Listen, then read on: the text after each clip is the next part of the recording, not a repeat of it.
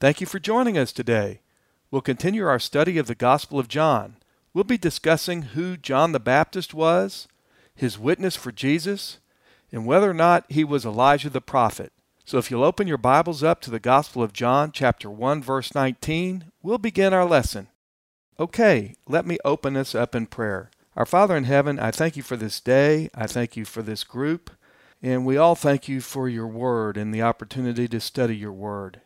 And as we continue our study of the Gospel of John this morning, and we study the witness of John the Baptist, we just ask that you make us all better witnesses. Help us to reflect the light of Jesus to others and testify as to the good news of the gospel and what Jesus did for us so that others can move into a personal relationship or strengthen their personal relationship with you. And I ask that you speak through me today. Let it be your words, not mine. Guide our discussion and continue to transform us into the people that you want us to be. And I'll pray all this in Jesus' name. Amen. Okay, let's continue where we left off in the Gospel of John, chapter 1. We left off in verse 18 last time. And what we were studying was the Apostle John is telling us that Jesus is God. He has been from the beginning with God. He is God's Son. He is the promised Messiah. He came to save us. He came to provide a pathway so that we could restore our relationship with God and pay the debt for our sins so that we can have eternal life with Him, an abundant life in this life before we go to join Him after we die. And where we left off, the Apostle John was writing about John the Baptist, a different John, and how John the Baptist came as a forerunner. And we're going to study more of that today. In fact, we're going to dig pretty deep on John the Baptist this morning. So let me first read a couple of verses here, beginning with verse 19, and then I'm going to go and we're going to look at some other scripture to provide a fuller picture of what's being written here. So let me begin in verse 19, and this is the witness of John. He's talking about John the Baptist. When the Jews sent to him priests and Levites from Jerusalem to ask him, "Who are you?" So the religious leaders and the experts in the law, they send out some people to go ask John the Baptist, "Who do you think you are to be baptizing people?" They're basically saying, look, Jews don't get baptized. They don't need baptism. They have the blood of Abraham. What are you doing baptizing? Verse 20, and he, being John the Baptist, confessed and did not deny, meaning he confessed, yes, I am baptizing. I'm calling people to repent, and I am baptizing them, asking them to turn 180 degrees away from their sin and get ready for the Lord. That is exactly what I'm doing. He didn't deny it. It says, and he confessed, I am not the Christ.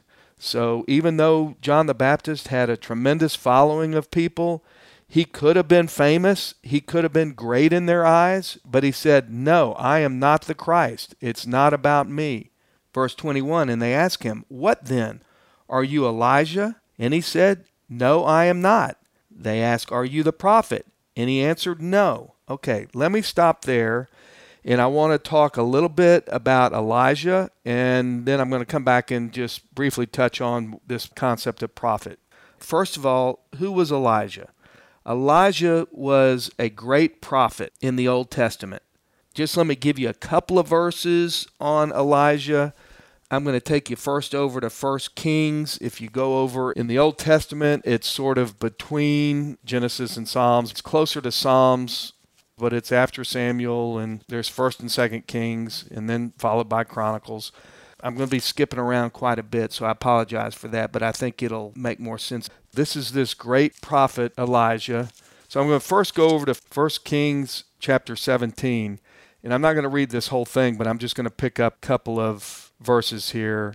And this is talking about Elijah right here. You can see in verse 1, now Elijah, you can see there, go down to verse 2. And the word of the Lord came to him, saying, go away from here and turn eastward, and hide yourself by the brook of Cherith, which is east of the Jordan. And it shall be that you shall drink of the brook, and I have commanded the ravens to provide for you there. So he went and did according to the word of the Lord. For he went and lived by the brook Cherith, which is east of the Jordan, and the ravens brought him bread and meat in the morning, and bread and meat in the evening, and he would drink from the brook. So Elijah is this really rough dude. He's living out in the wilderness. The birds, the ravens are bringing him bread and meat. And then go over to 2 Kings 1:8. This is also describing Elijah. It says he was a hairy man with a leather girdle bound about his loins. And so Elijah was this great prophet in the Old Testament. And actually, Elijah didn't die. He was just taken up by God into heaven. Let me tell you where I get that.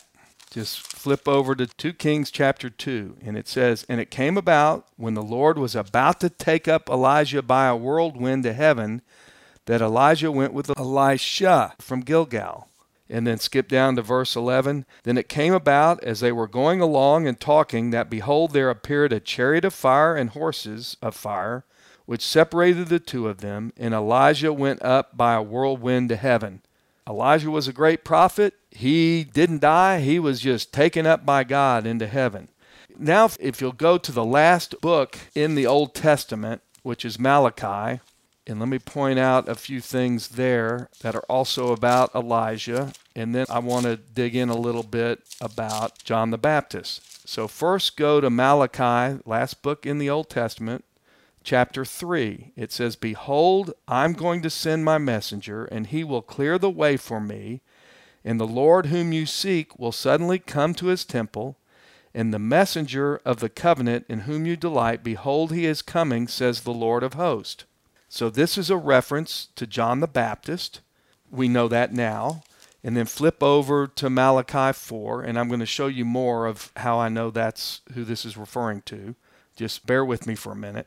Go over to Malachi 4 and drop down to verse 5. "Behold, I'm going to send you Elijah, the prophet, before the coming of the great and terrible day of the Lord, and he will restore the hearts of the fathers to their children, and the hearts of the children to their fathers, lest I come and smite the land with a curse." Then the Old Testament ends, and we go 400 years where God does not speak through any prophet at all. There's no prophecy, there's no new prophets, there's no prophecy from God. Complete silence. Now, God's at work, but there's no prophecy. What we then see is John the Baptist is the first prophet that then appears on the scene. And so that's why they're asking. Here we have this guy, John the Baptist. He is prophesizing, repent, repent, repent, which is the exact thing that Elijah was prophesizing when he was here. He was telling people to repent from their sins. So he sounded like Elijah. He looked like Elijah. He dressed like Elijah. He lived in the wilderness. So there are a lot of similarities. So they're asking, are you the Elijah that we've been waiting for in Malachi 4? That's what they're asking. Let me show you another prophecy from the Old Testament real quick. I'm going to go over to Isaiah 40. And you don't have to go over there, but it's actually referenced in our scripture today, but I wanted to actually read it from Isaiah 40. It says, "A voice is calling, clear the way for the Lord in the wilderness." And that's where Elijah, as well as John the Baptist, live. Clear the way for the Lord in the wilderness. Make smooth in the desert a highway for our God. That's also prophecy for John the Baptist. So here comes John the Baptist, and they know these verses from the Old Testament, and they're asking, are you the Elijah that we've been waiting for? And yet John the Baptist says, no, I am not. So let me show you some verses, because this can get very confusing, but we're going to camp out here for a minute, and I'm going to try to bring some clarification to what we're reading. We saw John the Baptist clearly denied that he was Elijah in verse 21 of what we're reading. Now let me show you a couple of other verses. Let's first look at Matthew 17. Go over the first gospel, Matthew 17. And I'm not going to read all of this to you. We've talked about the transfiguration. In fact, I think I even mentioned it a little bit last time. If you hadn't read that story, you can actually read some of the verses before where I'm going to jump in today. The apostles Peter, James, and John have been with Jesus. He's been transfigured. Moses and Elijah appear during Jesus' transfiguration and speak to Jesus. You can see that in Matthew 17, verse 3. That's where we are in this part of the story in Matthew 17.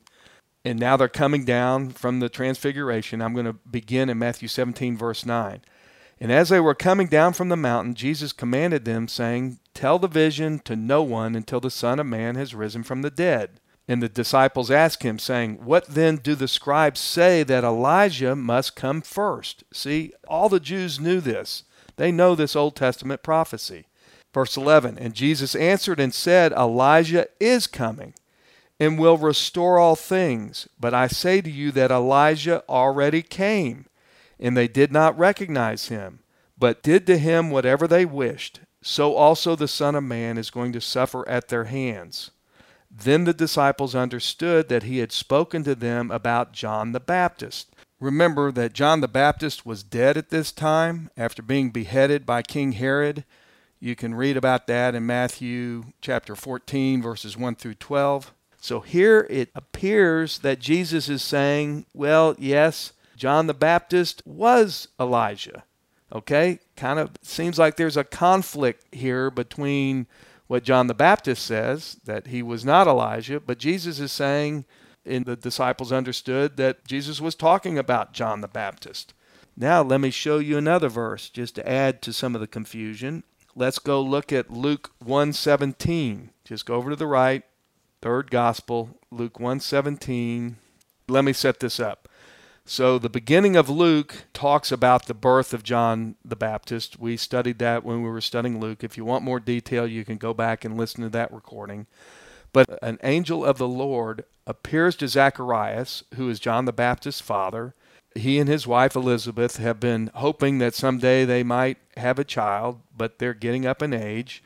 And I'll begin in verse 13. But the angel said to Zacharias, "Do not be afraid, Zacharias, for your petition has been heard, and your wife Elizabeth will bear you a son, and you will give him the name John," John the Baptist. It actually means grace of God, or God is gracious. Verse 14, "And you will have joy and gladness, and many will rejoice at his birth. For he will be great in the sight of the Lord, and he will drink no wine or liquor, and he will be filled with the Holy Spirit while yet in his mother's womb." This is very unusual because remember, it wasn't until Pentecost that the Holy Spirit came and actually filled Christians when they become believers. But here, John the Baptist was filled with the Holy Spirit even while he was in his mother's womb. Verse 16, "And he will turn back many of the sons of Israel to the Lord their God." Now, here's the verse I want us to focus on. "And it is he," meaning John the Baptist, "who will go as a forerunner before him in the spirit and power of Elijah, to turn the hearts of the fathers back to the children and the disobedient to the attitude of the righteous, so as to make ready a people prepared for the Lord." So that John the Baptist would be a forerunner for Jesus Christ. So how do we reconcile all this? That John the Baptist says he's not Elijah. Jesus says, or appears to say, and the disciples understand him to say, that he is Elijah in Matthew 11. Another argument against John the Baptist being Elijah is, remember, we saw in Matthew chapter 17, verse 3, that Elijah appeared with Moses at Jesus' transfiguration. So it doesn't seem like that would have happened if Elijah had changed his identity to John the Baptist. I think the key to understanding this is from the words of Jesus when he spoke in Matthew chapter 11, verses 7 through 14. Let's go over there and take a look at that, because I think this is the key. It says, "And as these were going away, Jesus began to say to the multitudes concerning John," meaning John the Baptist, "What did you go out into the wilderness to look at? A reed shaken by the wind? But what did you go out to see? A man dressed in soft clothing? Behold, those who wear soft clothing are in kings' palaces. But why did you go out? To see a prophet?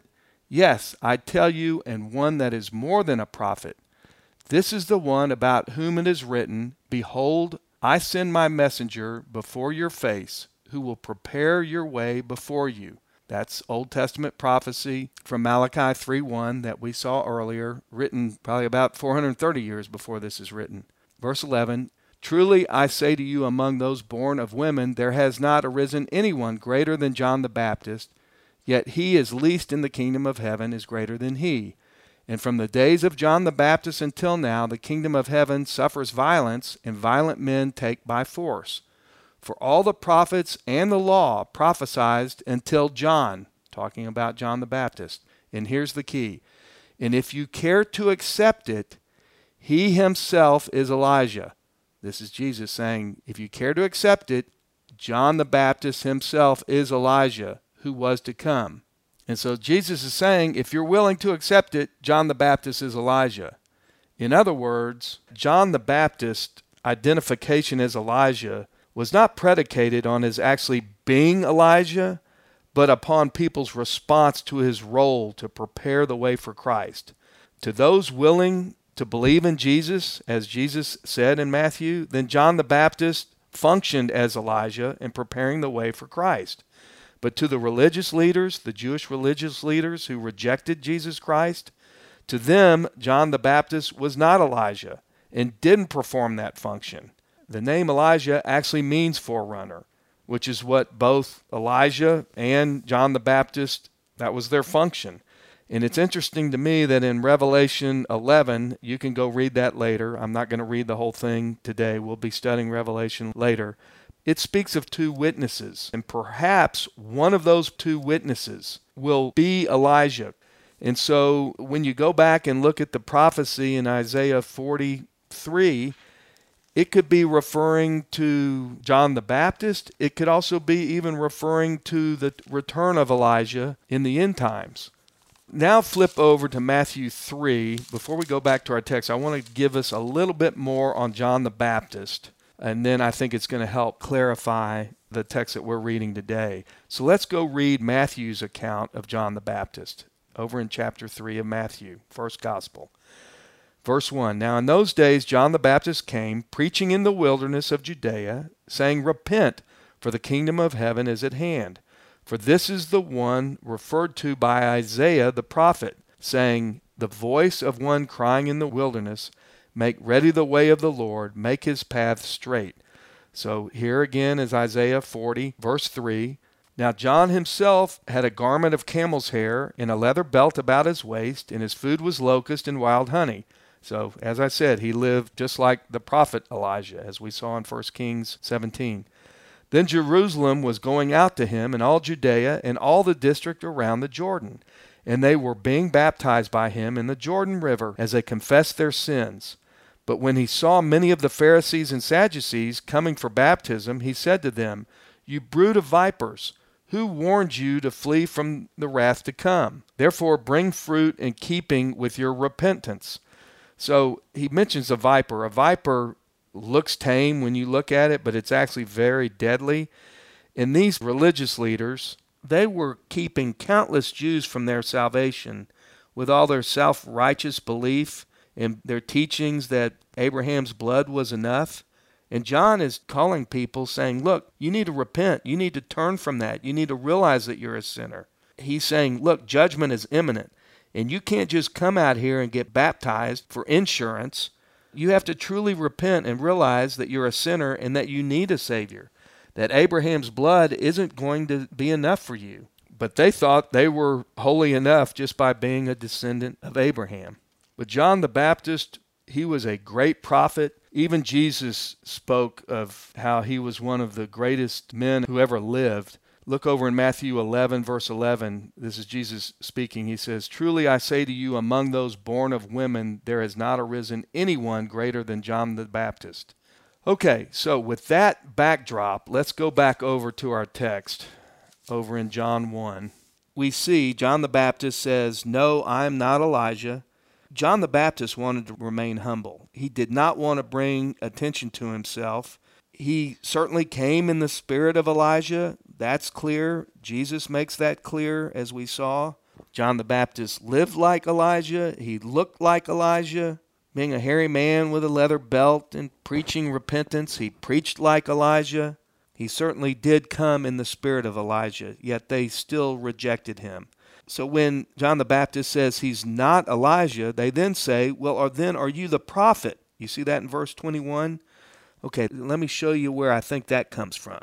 I'm going to flip back over to the Old Testament, Deuteronomy, 5th book in the Old Testament. I'm going to go to Deuteronomy chapter 18, and I'm going to begin in verse 15. Deuteronomy 18:15. It says, "The Lord your God will raise up for you a prophet like me from among you, from your countrymen. You shall listen to him." And then skip down to verse 18. "I will raise up a prophet from among their countrymen like you, and I will put my words in his mouth, and he shall speak to them all that I command him." So this is God talking to Moses. This could be a reference to John the Baptist. This could be a reference to Christ. This could be a reference to Samuel, who is the very first prophet after Moses. You can look at that in 1 Samuel 3. And then flip over, keep your finger in John 1, and we're going to get to this in the coming lessons. Go over to John 6 and skip down to verse 14. It says, "When therefore the people saw the sign which he had performed," talking about Jesus, "they said, 'This is of a truth the prophet who is to come into the world.'" So the prophet that God had promised to Moses, speaking through Moses, that we just read in Deuteronomy. So they know about that verse. So they're wondering, are you the prophet? Are you the prophet that was mentioned in Deuteronomy 18? And we see, now flip back over to verse 21 of chapter 1. "And John the Baptist answered, 'No.'" He says, "No, I'm not the prophet." So you see, the Jews, they were looking for a conquering king to restore the Jews into power. But that is not why Jesus came in his first coming. That's only part of why Jesus will come again in his second coming. But the first time, he came to forgive our sins, to pay the debt that we couldn't pay, and to give us forgiveness and everlasting life if we submit to Jesus and we turn to him as our Savior alone to pay the debt that we couldn't pay. But the Jews didn't think they needed a Savior, and they certainly don't want a crucified king. They're looking for a conquering king, a conquering Messiah. Verse 22, "They said then to him, 'Who are you?' so that we may give an answer to those who sent us. What do you say about yourself?' And so he answers. John the Baptist says, 'I am a voice of one crying in the wilderness.'" Here we are, the prophecy in Isaiah 40, verse 3. "Make straight the way of the Lord, as Isaiah the prophet said." John the Baptist is saying, I'm the guy telling the nation that the king is coming. And actually, that's what they used to do when a king came to town. Proclaim, let everyone know that a king's coming to town. And John the Baptist is saying, hey, I'm the guy telling you that the king is coming. The Messiah is coming. And you need to straighten your paths. Get the crooked things out of your life. Get the sin out of your life. And as John the Baptist was preaching this, some Jews were getting baptized by John the Baptist. Some of the verses that they were using, probably believing they needed to get baptized to get ready in their mind, probably for the conquering king, certainly the Messiah. Go over to Ezekiel. You may have to just go to your table of contents to find it. Ezekiel is probably about halfway between Psalms and Proverbs in the end of the Old Testament. And while you're finding that, go over to Ezekiel 36. I'm not going to read this whole thing to you, but I'm just going to read some of it. Ezekiel chapter 36, and look at verse 25. It says, "Then I will sprinkle clean water on you, and you will be clean. I will cleanse you from all your filthiness and from all your idols." Look up in verse 22. You can see, "Thus says the Lord God." So this is God speaking. And then skip down to verse 33. And it says, "Thus says the Lord God, on the day that I cleanse you from all your iniquities, I will cause the cities to be inhabited, and the waste places will be rebuilt." So they're thinking, hey, we need to get clean. We need to be baptized, clean ourselves up, get ready for the conquering king to come. And then I'll show you one other one. Just skip over a few pages to chapter 37, and I'll skip down to verse 23. "And they will no longer defile themselves with their idols or with their detestable things or with any of their transgressions. But I will deliver them from all their dwelling places in which they have sinned and will cleanse them." You see that? "And they will be my people and I will be their God." People may have had some of these verses in the back of their mind, thinking they needed a water cleansing in preparation for the arrival of the Messiah. But again, the Jewish leaders didn't think Jews needed to be cleansed at all because they have Abraham's blood. And let me just very briefly touch on baptism. The word baptism that we use actually comes from a Greek word that means to immerse, fully immerse. Think of it as taking a piece of cloth, which is what they did back then. You take a piece of cloth and you would baptize it into dye. And what that means is it would go fully into the dye, you would baptize it, and when it came out, it was changed, it was transformed. It was a different color completely. It was changed. And that's what baptized means. And so those of you like me who think you got baptized as an infant by your parents when you didn't have a clue what even was going on around you, that is not baptism.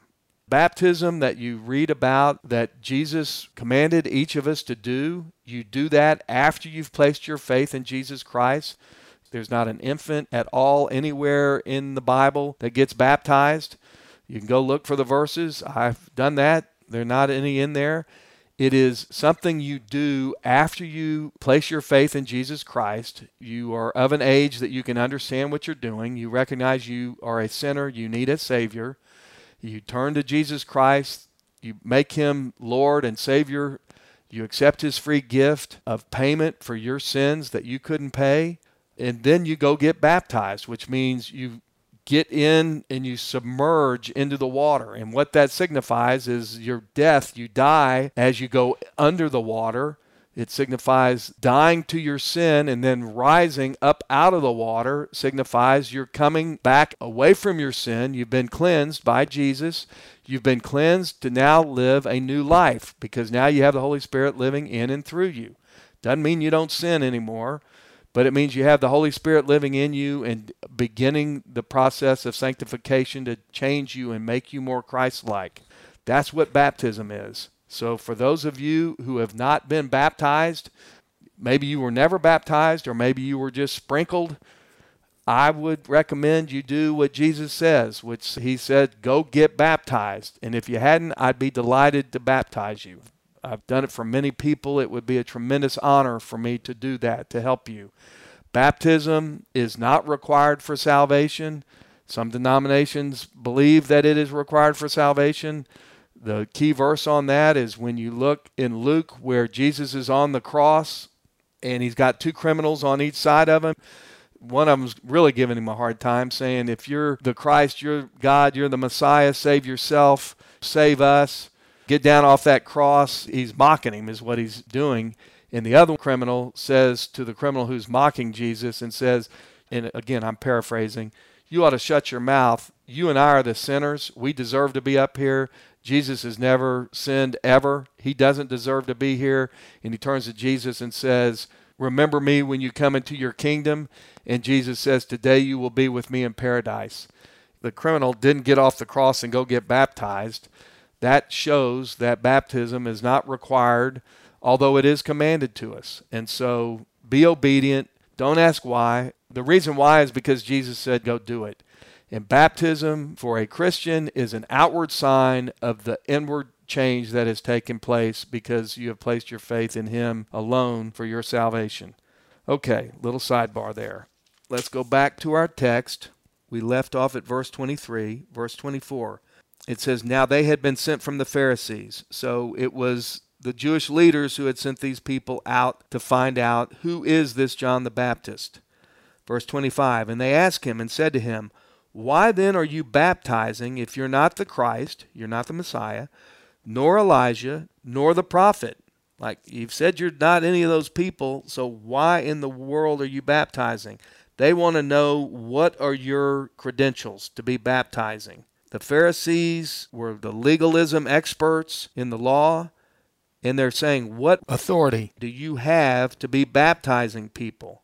I think maybe they were also jealous because people were gathering to follow John the Baptist, and they were trying to figure out why. The reason why is there was a crisis of people's hearts. There wasn't a crisis of knowledge. They could see what was going on, but their hearts were in the wrong place. John's baptism was physical, and we're going to see, let me read on, verse 26, John answered, this is John the Baptist, saying, I baptize in water, but among you stands one whom you do not know. It is he who comes after me, the thong of whose sandal I am not worthy to untie. John the Baptist is saying, I baptize symbolically with water, but Jesus is going to come and he's going to give the real thing. He's saying, I'm baptizing a baptism of cleansing and repentance in anticipation of the coming Messiah. But when Jesus comes, he's going to baptize with the Holy Spirit. That's the real thing. And we see here that John the Baptist is being a fantastic witness. And when you witness, we're not the focus. You can see John the Baptist denies everything. He said, it's not me. It's not about me. I'm just the forerunner. He's also not the light. He's not trying to bring attention to himself. We are just to reflect Jesus' light to others. And thirdly, we're to proclaim our belief in Jesus. How has our life been changed because of Jesus? You don't have to have answers to all the questions. You can be like the blind man. I don't know the answer to that, but let me tell you what Jesus did for me. That's all you have to do. That's being a witness. Going back to our text, verse 28, these things took place in Bethany, beyond the Jordan, where John was baptizing. Bethany, this is not the same Bethany, home of Mary and Martha and Lazarus. This is a different Bethany. It was located near Jerusalem. It's not clear today where this was exactly, but this is where this was taking place. Verse 29, the next day. Okay, before we keep going, let me point out something that really trips some people up when they start paying close attention to some of the details here. John is going to use the phrase the next day and the next day, sort of a timestamp here in a number of verses that we're going to read between here all the way through the first part of chapter 2. I'm going to explain the chronology as best I can when we get over to chapter 2, but let me just alert you to it now so you can kind of keep it in the back of your mind. We see in verse 29, the Apostle John, the writer of this gospel, he says the next day he saw Jesus. So he's saying the next day John the Baptist saw Jesus coming. Keep in mind, this is very important to make this really more clear to you. This that the writer John is writing here is not the account of Jesus getting baptized. This is the account of John the Baptist giving his testimony. Flip back over to verse 19. It says, and this is the witness of John when the Jews sent to him priests and Levites from Jerusalem to ask him, who are you? So what the writer John is writing about is John the Baptist's testimony to these leaders. We're going to now move into the section where he's going to describe his actual baptism of Jesus. Jesus' baptism had actually happened before. And you can look at that in Matthew 3, verses 13 to 17. It's also in Mark chapter 1, verses 9 through 11. And then it's also in Luke 3, verses 21 through 22. And then after that, Jesus was tested for 40 days by Satan. You can read about that in Matthew chapter 4, verses 1 through 11, Mark 1, verses 12 through 13, and Luke 4, verses 1 through 13.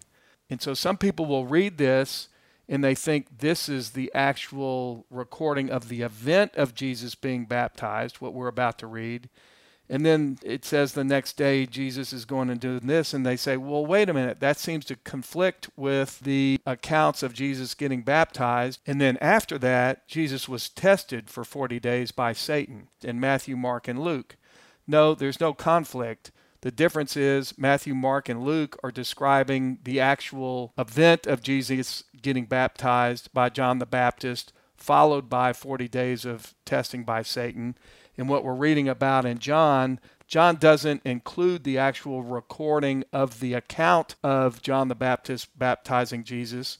He assumes that his readers are familiar with the other three synoptic gospels. What he is recording is the witness testimony of John the Baptist about what he saw when he did baptize Jesus. So the events that we're reading that are described in John's gospel in both this chapter 1 and in chapter 2 were actually after Jesus' actual baptism by John the Baptist. What we're reading here is John's witness to the Jewish leaders as they're questioning him as to whether or not he's the Messiah. So hopefully that'll help you a little bit. Don't get too hung up on the days where it says in the next day. I'm going to try to explain all that to you after we've gone through all this when we come back to chapter 2, verse 1, where it says on the third day. I'll try to explain all that. Verse 29 says, "The next day he," being John the Baptist, "saw Jesus coming to him and said, 'Behold, the Lamb of God who takes away the sin of the world.'" Now, this is not universalism. Jesus is available to all the world, but for some reason, not everyone wants to accept his payment of their debt. They want to do it on their own. He did die for all the sin of the world. It's available to all. But this reference to the Lamb of God, in Jewish custom and in their tradition, and certainly in the Old Testament, lambs were used as sacrifices for sin. And this reference that John the Baptist is making to Jesus, calling him the Lamb of God, is talking about the substitutionary atonement, that Jesus will be the sacrificial lamb for our sin. They were all certainly aware when Abraham was about to sacrifice Isaac, as God was testing the faith of Abraham and he was about to kill his only son, yet Abraham had faith in God. God had promised there were going to be many descendants that came through Isaac. And just as he was about to sacrifice him in obedience to God, God then provided a sacrificial lamb so that Isaac could live. And it's interesting that the term Lamb of God is used something like 40 times in the book of Revelation. Let's read on, verse 30. "This is he," talking about Jesus, "on behalf of whom I said, 'After me comes a man who has a higher rank than I, for he existed before me.'" And that's interesting because we know John the Baptist was born about 6 months before Jesus was born. They were relatives. John the Baptist is 6 months older than Jesus, and yet John is saying Jesus existed before me, which is just what the Apostle John, the writer of this gospel, has been saying in the very first part, what we studied last time. In the first part of his gospel, he's been here forever. He's God. He's been here since eternity. And now he's going to explain how John the Baptist came about to recognize that Jesus is in fact the Son of God and the promised Messiah. Verse 31, he says, "I did not recognize him." He didn't recognize Jesus. "But in order that he might be manifested to Israel, I came baptizing in water."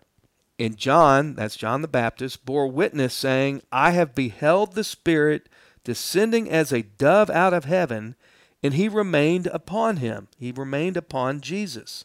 Let me keep reading, and then I'm going to come back and explain some of this, give some more color on it.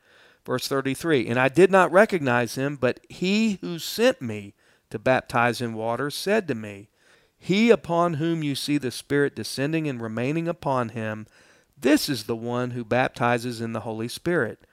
So God had told John the Baptist that you will know when you see the Holy Spirit descending and remaining upon him, that this is the one who will come, this is the Messiah, and when he comes, he will baptize in the Holy Spirit. And then he says in verse 34, "And I have seen and have borne witness that this is the Son of God." So John the Baptist is saying, this is his witness, this is his testimony. He's stating it clearly. "I was told that when the Spirit descended from heaven and landed on someone and remained there on him, that is the sign that this is the Messiah and this is the one who would come and be baptizing in the Holy Spirit." So John, even though he was a relative, maybe they were cousins, that's not clear, but they were certainly relatives. Jesus was the Messiah, but he didn't know he was the Messiah until John the Baptist baptized him and saw the dove coming down out of heaven. And so this was a supernatural confirmation that God provided that now John the Baptist is being a witness for. Just amazing. So let me stop there. We're running out of time, and we'll come back and pick up there next time. But what are some of the things that we've learned from today's lesson? What's some application? We all have a responsibility to be a witness everywhere. And it begins at home with friends and family, but it's also whoever God puts in front of us. Why does God have us where he has us? Both in our relationships with our family, our relationships with our friends, who we work with, who comes across and into our path throughout each and every day. Why has God done that? He has a job for each of us as Christians to do, and He's commanded us to do that. Just like Jesus' final words in Matthew 28, verse 19, where He said, "Go therefore and make disciples of all the nations, baptizing them in the name of the Father, the Son, and the Holy Spirit, teaching them to obey all that I've commanded you.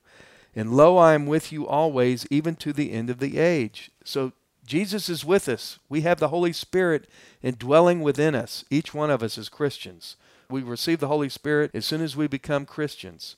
Just tap on that power. It's not us anyway. It's the Holy Spirit at work. If we will just allow that to happen, we're all called to do it.